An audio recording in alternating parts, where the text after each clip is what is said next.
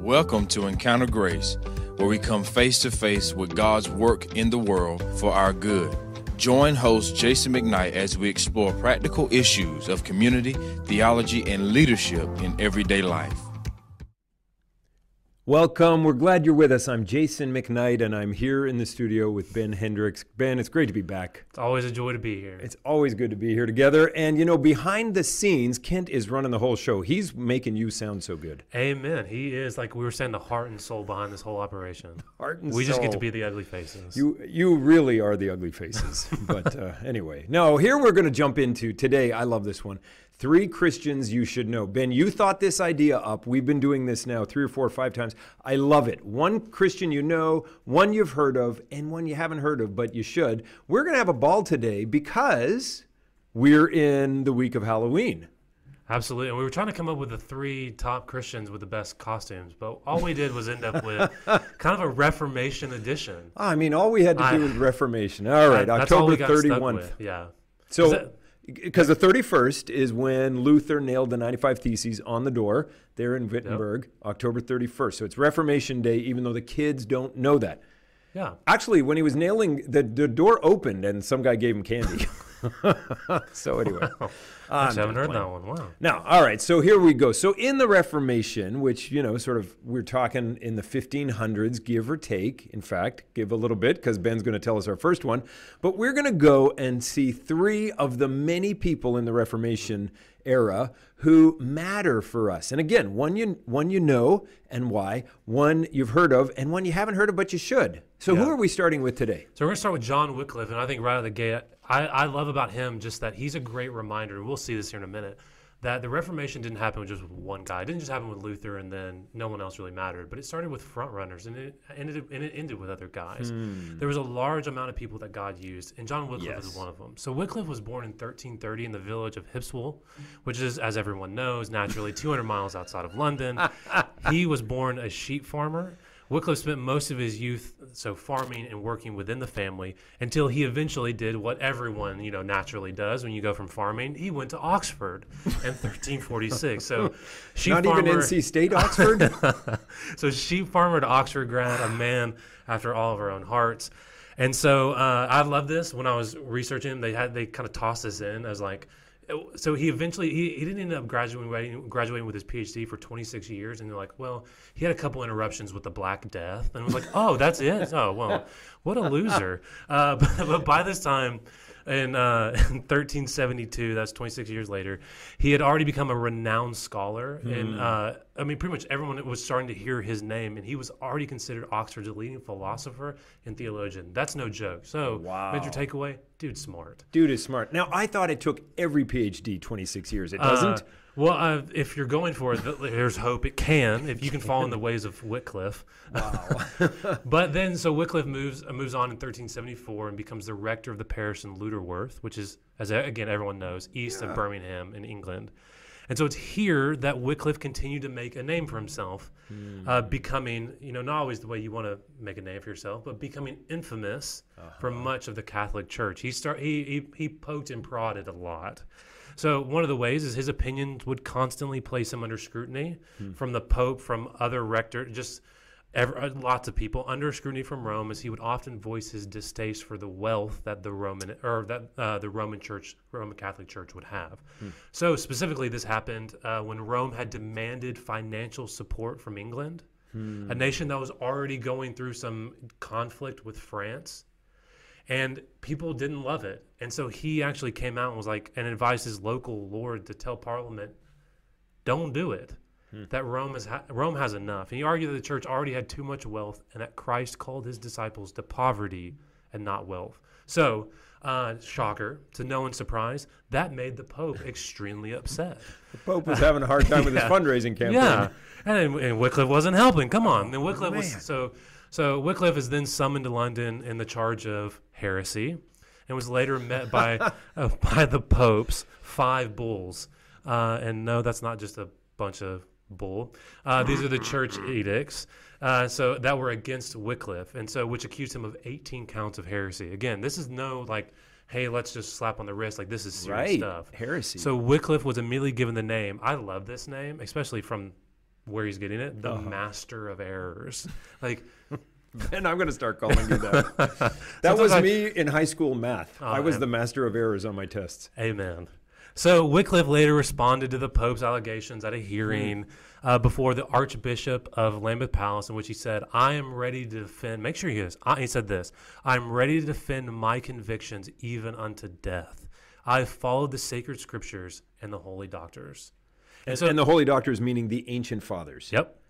Yeah, great. That was confusing for me when I first read that. I was like, thank you. So eventually going on to say that the Pope and the Church were second in the authority to Scripture. This is huge. This is huge. And we're going to see some of the... And we're talking 1300s. Yeah, this is... 130 years before Luther. Which, again, we always need that context. Again, people have come before Luther and were saying things. Like, Luther didn't come up with these out of nowhere. Yeah, out of nowhere. And so, again, to no one's surprise... This didn't sit well with Rome. And so Wycliffe was put under house arrest and left to pastor his Lutterworth parish until he died in 1384. Wow. So here's this guy that pastored for 12 years. I mean, that's the math, 72 to 84 in Lutterworth. Yeah. And yet we still know his name today. Yeah. So why? What's he known for? Well, very quickly, John Wycliffe became known as the medieval Protestant. So this is the 1300s, so kind of towards the medieval point. And again, before the Reformations actually happened. But he's part of the beginning of it and part of this great reformation of what is happening. So almost 200 years before Luther nailed the 95 Theses on the church's door, Wycliffe was beginning to raise concerns and argue many of those same key theologies and principles. So let me give you a couple examples. He wrote against transubstantiation. So he said, the bread, while becoming by virtue of Christ's words, the body of Christ, does not cease to be bread. Which is not what the Catholics were teaching at the time. Yep. And so he challenged indulgences. Oh, yeah. It is plain to me that our prelates in granting indulgences do commonly blaspheme the wisdom of God. Like he's not soft there. I mean, I read that and I stopped selling them. Yeah. Well, we'll start after this week. Yeah. He repudiated the confessional. He reiterated the biblical teaching on faith. I love this. Trust wholly in Christ. Yeah. Rely altogether on his sufferings. Beware of seeking to be justified in any other way than by his righteousness. And this is one of his major things. He believed that every Christian should have access to Scripture. Amen. Because at the point, only Latin translations were available. And so with the help of his friend John, I think Purvey, right? I think so. Yeah, we'll say it confidently. Purvey, everybody. They began translating the Bible into English. And so the church, right out of the gate, bitterly opposed this. Make sure you hear this, what their reasoning was. He says, this was from the Catholic Church. He says, by this translation, talking about his translation, the Scripture have become vulgar. So this is the English translation. The Scriptures become vulgar. Wow. And they're more available to lay and even to women who can read than they were to learned scholars who have a high intelligence. So here's Wycliffe's response. He says, Englishmen learn Christ's law best in English. Moses heard God's law in his own tongue, so did Christ's apostles. So here's his point. He wanted people to love God's word, and he wanted them to have access to it and be able to read it. He goes, look, if this is a place of life and a place of flourishing for God's people, they need to be able to read it. That's so good. Why does all this matter for us? Again, what's barely even a pastor has it doesn't seem like he's shaped or changed the world in all these ways, but let me give you two. So the English Reformation, so guys like Luther, Calvin, Zwingli, and so many more were only possible, I think, because of frontrunners who helped pave the way like John Wycliffe. The Protestant Reformation. Yep. Yeah. So Wycliffe's endeavors an unshakable dedication to the authority of Scripture helped build the foundation in which all the other reformers changed the world. That's right. Like, these are the guys who get the credit, but there's guys like John Wycliffe who helped start that movement. And so Wycliffe really is that medieval reformer. But here's a second. Wycliffe was instrumental in the development of the translation of the Bible into English. At this point, no one was doing it. Yeah. And so though he died before its completion, he's credited as the first person to ever produce a complete English translation of the Bible. The only other English translations were of small books or passages that would be dispersed around that everybody would get like a little copy of this, maybe a little bit of this part. But Wycliffe was putting it all together and eventually would be put all together after his death. He translated the entire Bible for everyone to be able to read in English. This is huge. People were able to read the Bible in their own language. We can't lose sight of how big this is. We can't lose sight of it. And in our own lifetime, God has used the name Wycliffe again because of that very point. He wants the Bible in the language of the people. Yep. And so Wycliffe Bible translators started in, I don't know, I think the 1940s or 50s, Uncle Cam Townsend, and he was a missionary to Mexico or somewhere in Latin America. And this little villager said, well, if your God is so great, as Uncle Cam is sharing the gospel to him in this new language, if your God is so great, why doesn't he speak my language? And that's what drove Cam Townsend to translate the scripture and to gather around many others like him. And so, and this is kind of a side note on that, but like I don't think I had ever really realized how many languages and translations that really means until we went to the Bible Museum in DC, and you go into this room and it's all those on the wall, and it's like, oh. That's amazing. Yeah. And so it's possible because of guys like Wycliffe. Yeah. Who's next? I love it. Well, let's move from, so maybe we didn't know much about Wycliffe, but let's go to a very famous name, probably one of the two most famous. So there's Luther, and then when you think of Reformation, Luther, and then Calvin, John Calvin. Let's talk just a little bit about John Calvin, who we know as the leader of the church in Geneva. You can go to Geneva today. You can think back to Calvin's Geneva. Well, actually, he wasn't even Swiss. He was French, born in 1509. So again, Luther, 1517 with the 95 Theses. So this guy is 8 years old when the 95 Theses happen up in Wittenberg. And he's in France. His father worked for a bishop, Jean, went to the University of Paris to study for the priesthood.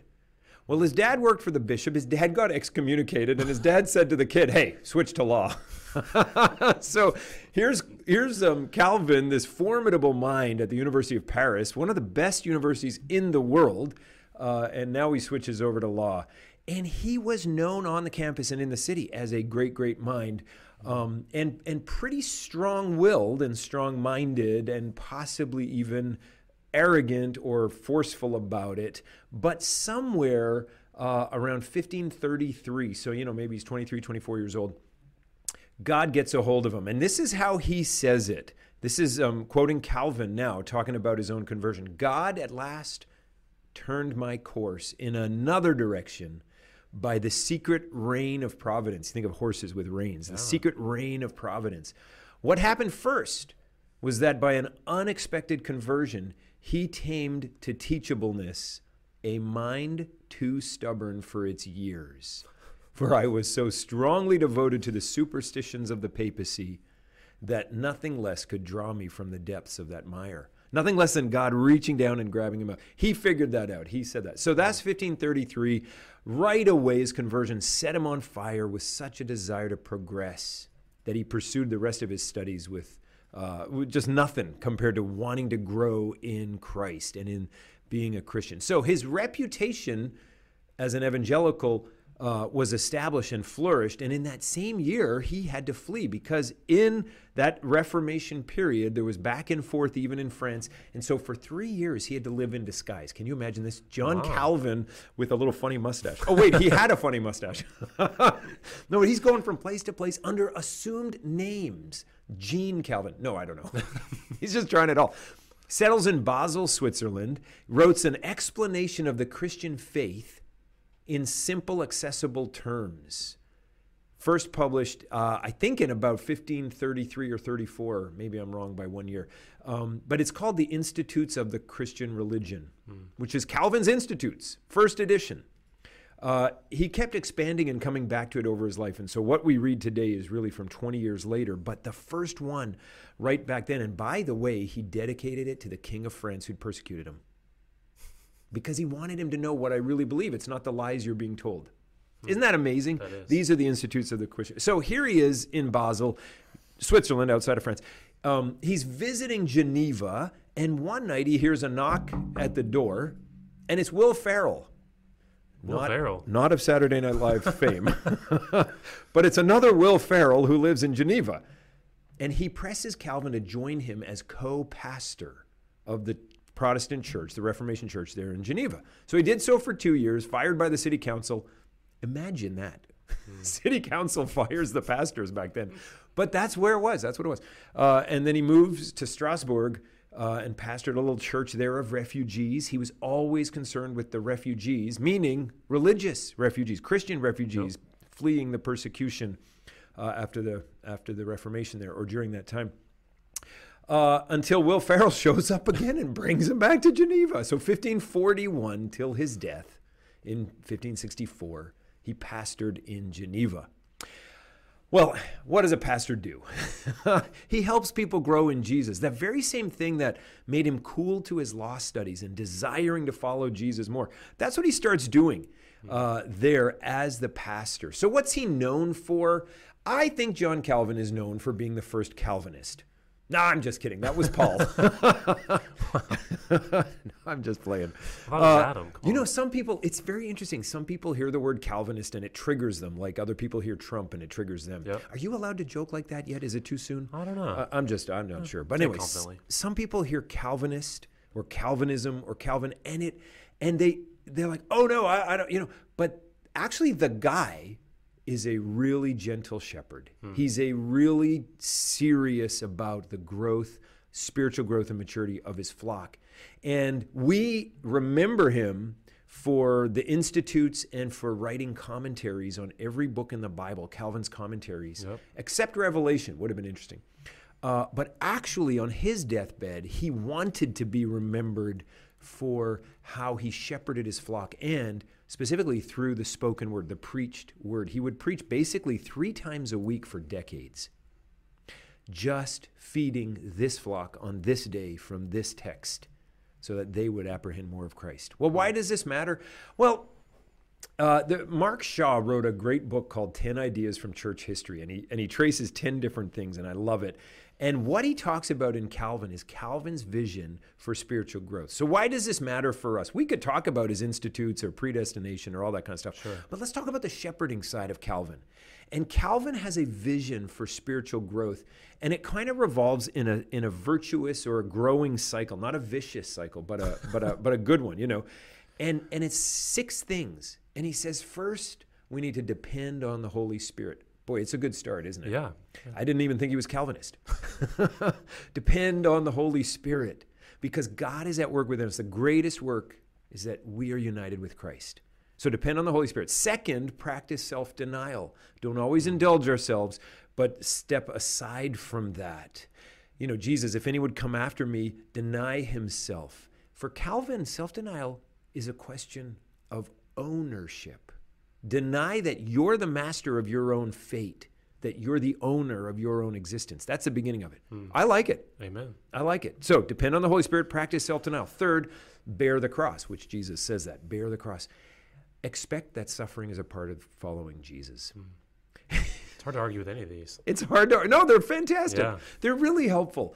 And I use them in my life, kind of thinking through growing, but expect suffering, not fatalism, stiff upper lip, or, you know, keep calm and carry on, but this idea that the one we're following suffered, so let us not shrink from it, and was persecuted, so let us not expect that we won't be. Fourthly, how do we get through suffering then without just a stiff upper lip? Focus on the eternal. Focus on the eternal. And that's really also helpful for us in a prosperity world, in an ease world, in a comfortable, opportunity-filled existence. Focus on the eternal. It's easy, let me just say this, it's easy if you're a slave or if you're living in a slum in Mumbai to focus on the eternal because life sucks. But we have a really great life, a lot of us, or most of the time.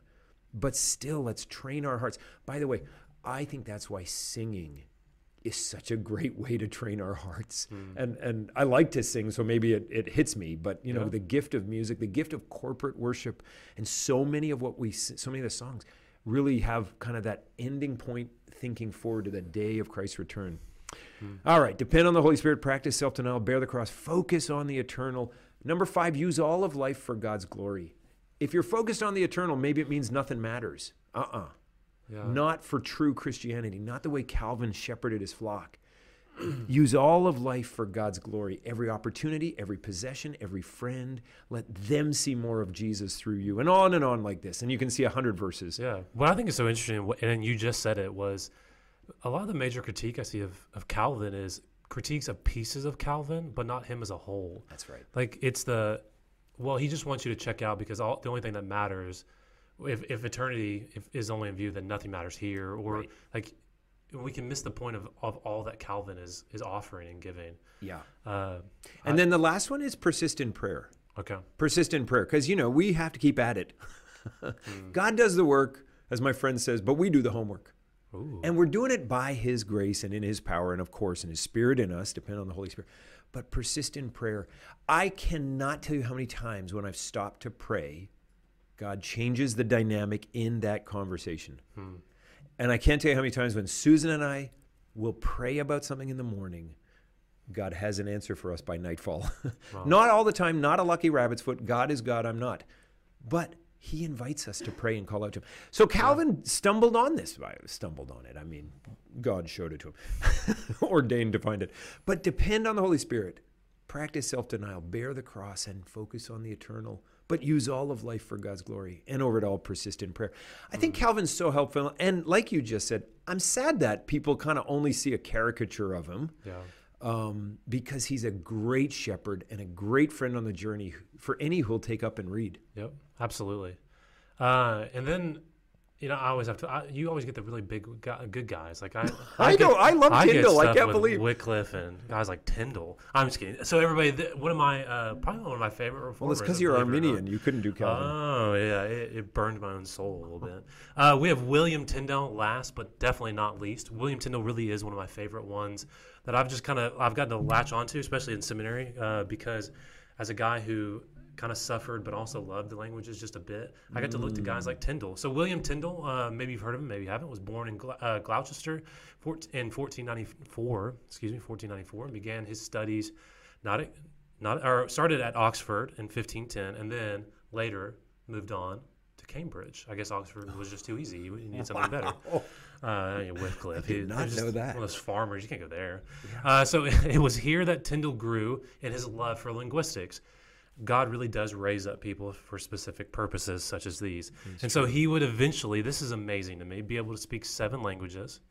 He was proficient, just like Jason, just like you are, in Hebrew and Greek. And I know the alphabet. Yeah. Yeah, sometimes I forget that, but had a passion for translation. So in his time there in Oxford, it was just he would translate a lot. He would love learning different languages and just loved studying Hebrew and Greek. Just had a huge passion. So by 1523, his passion for the Lord, the passion for ministry and scholastics in general, had just completely ignited. And that year, he sought permission and funds from the Bishop of London to translate the New Testament. So now he's doing it with permission of the bishop. Yep. So he goes from his passion to going, hey, what if I took my skill set and said, what if I translated the New Testament? And so what we learned from Wycliffe is this doesn't always go over very well. Right. So, and Tyndale quickly realized his endeavor would not be welcomed anywhere in England, and so travels to the free cities of Europe, so Hamburg, Wittenberg, Cologne, and the city of Worms. So 2 years later, this is 1525, Tyndale's New Testament. So he went and did it himself, without the permission of the church. And so in Tyndale's New Testament emerges, and it's the first translation from Greek into the English language. So he didn't just take the Latin and take it to Greek. That was Wycliffe. Latin to English. So but Tyndale takes the Greek and goes all the way to English with it. And so it erupts, and it was quickly smuggled into England, where it was warmly received by the authorities. Yeah, right. Yeah. So King Henry VIII, Cardinal Wolsey, the Sir Thomas More, among many, were furious. So More said of Tyndale's translation, it is not worthy to be called Christ's Testament, but either Tyndale's own testament or, make sure you don't miss this, the testament of his master Antichrist. Wow. Here's what I love, the irony here. To stifle Tyndale, the authorities decided to have the bright idea of where they would buy up every copy they could. Interestingly enough, only funding Tyndale more. I love when the government gets involved. Amen. So Tyndale then was forced to move around quite frequently, evading the authorities for nearly 9 years with the help of a whole bunch of friends. In England or Europe? He's just having to move all the way around. So all the way around, yeah. So during this time, he commits his life to what he would say is the good works and ministering to the people of the area he was in. So On Mondays, he visited religious refugees from England. So the ones who had to leave, exactly what you had been mentioning. On Saturdays, he walked the streets to minister to the poor. On Sundays, he dined in merchants' homes, reading scriptures before and after dinner.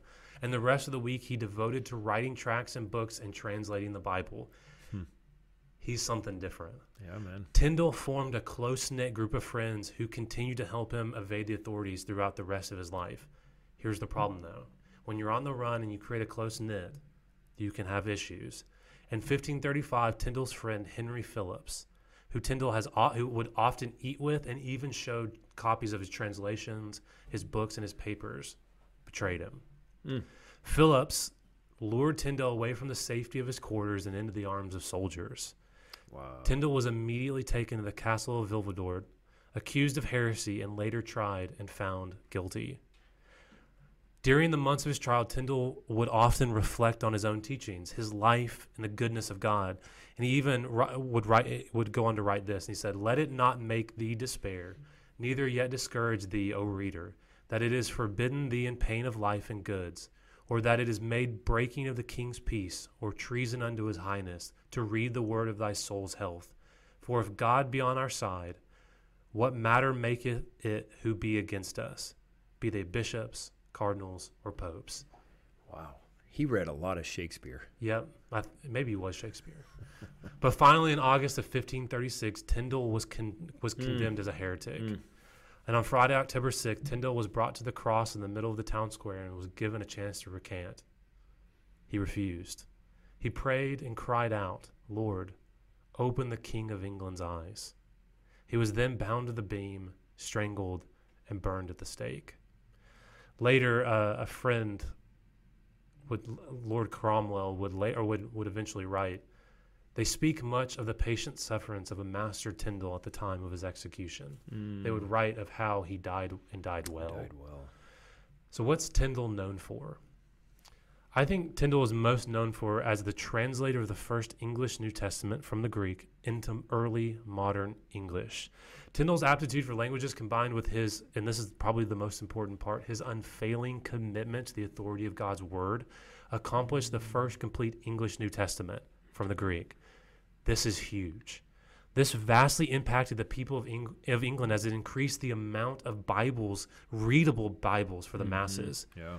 It was also another block of the foundation of the English Reformation. The continued advancement of the Word of God being made available for the masses was, in many ways, part of the secret sauce of the efficacy of the English Reformation. It's part of what made it possible.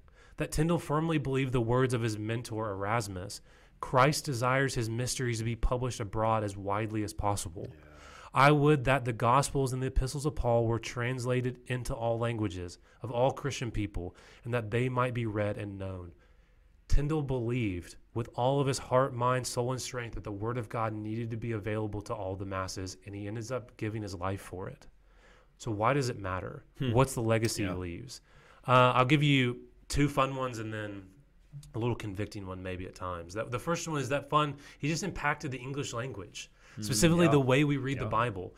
Words like, he coined many important words and phrases that we just know today. Words that some of these I think kind of blew me away when I learned about that. Passover, atonement, mercy seat, my brother's keeper, the salt of the earth, let there be light.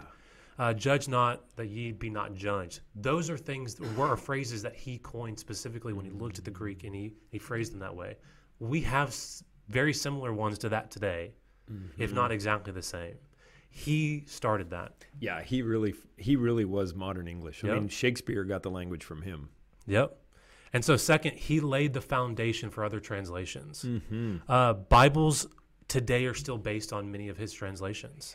The Great Bible of 1539, the Geneva Bible of 1560, the Bishop's Bible, the King James Version of 1611, of which the RSV translators noted the KJV, kept felicitous phrases and apt expressions from whatever source which had stood the test of public usage. It owed most, especially in the New Testament, to Tyndale. The KJV gets a very large amount of its translation from them. That when translators of the Authorized or King James Version debated how to translate the original languages, 8 out of 10 times they agreed that Tyndale had it best to begin with. Wow. I love that. I do too. Tyndale was good, and he was right. The ESV, RSV, NSB, and even the Living Bible, which is a paraphrase, have drawn considerable help and an inspiration from Tyndale's New Testament. Tyndale was no joke of a translator. Yep.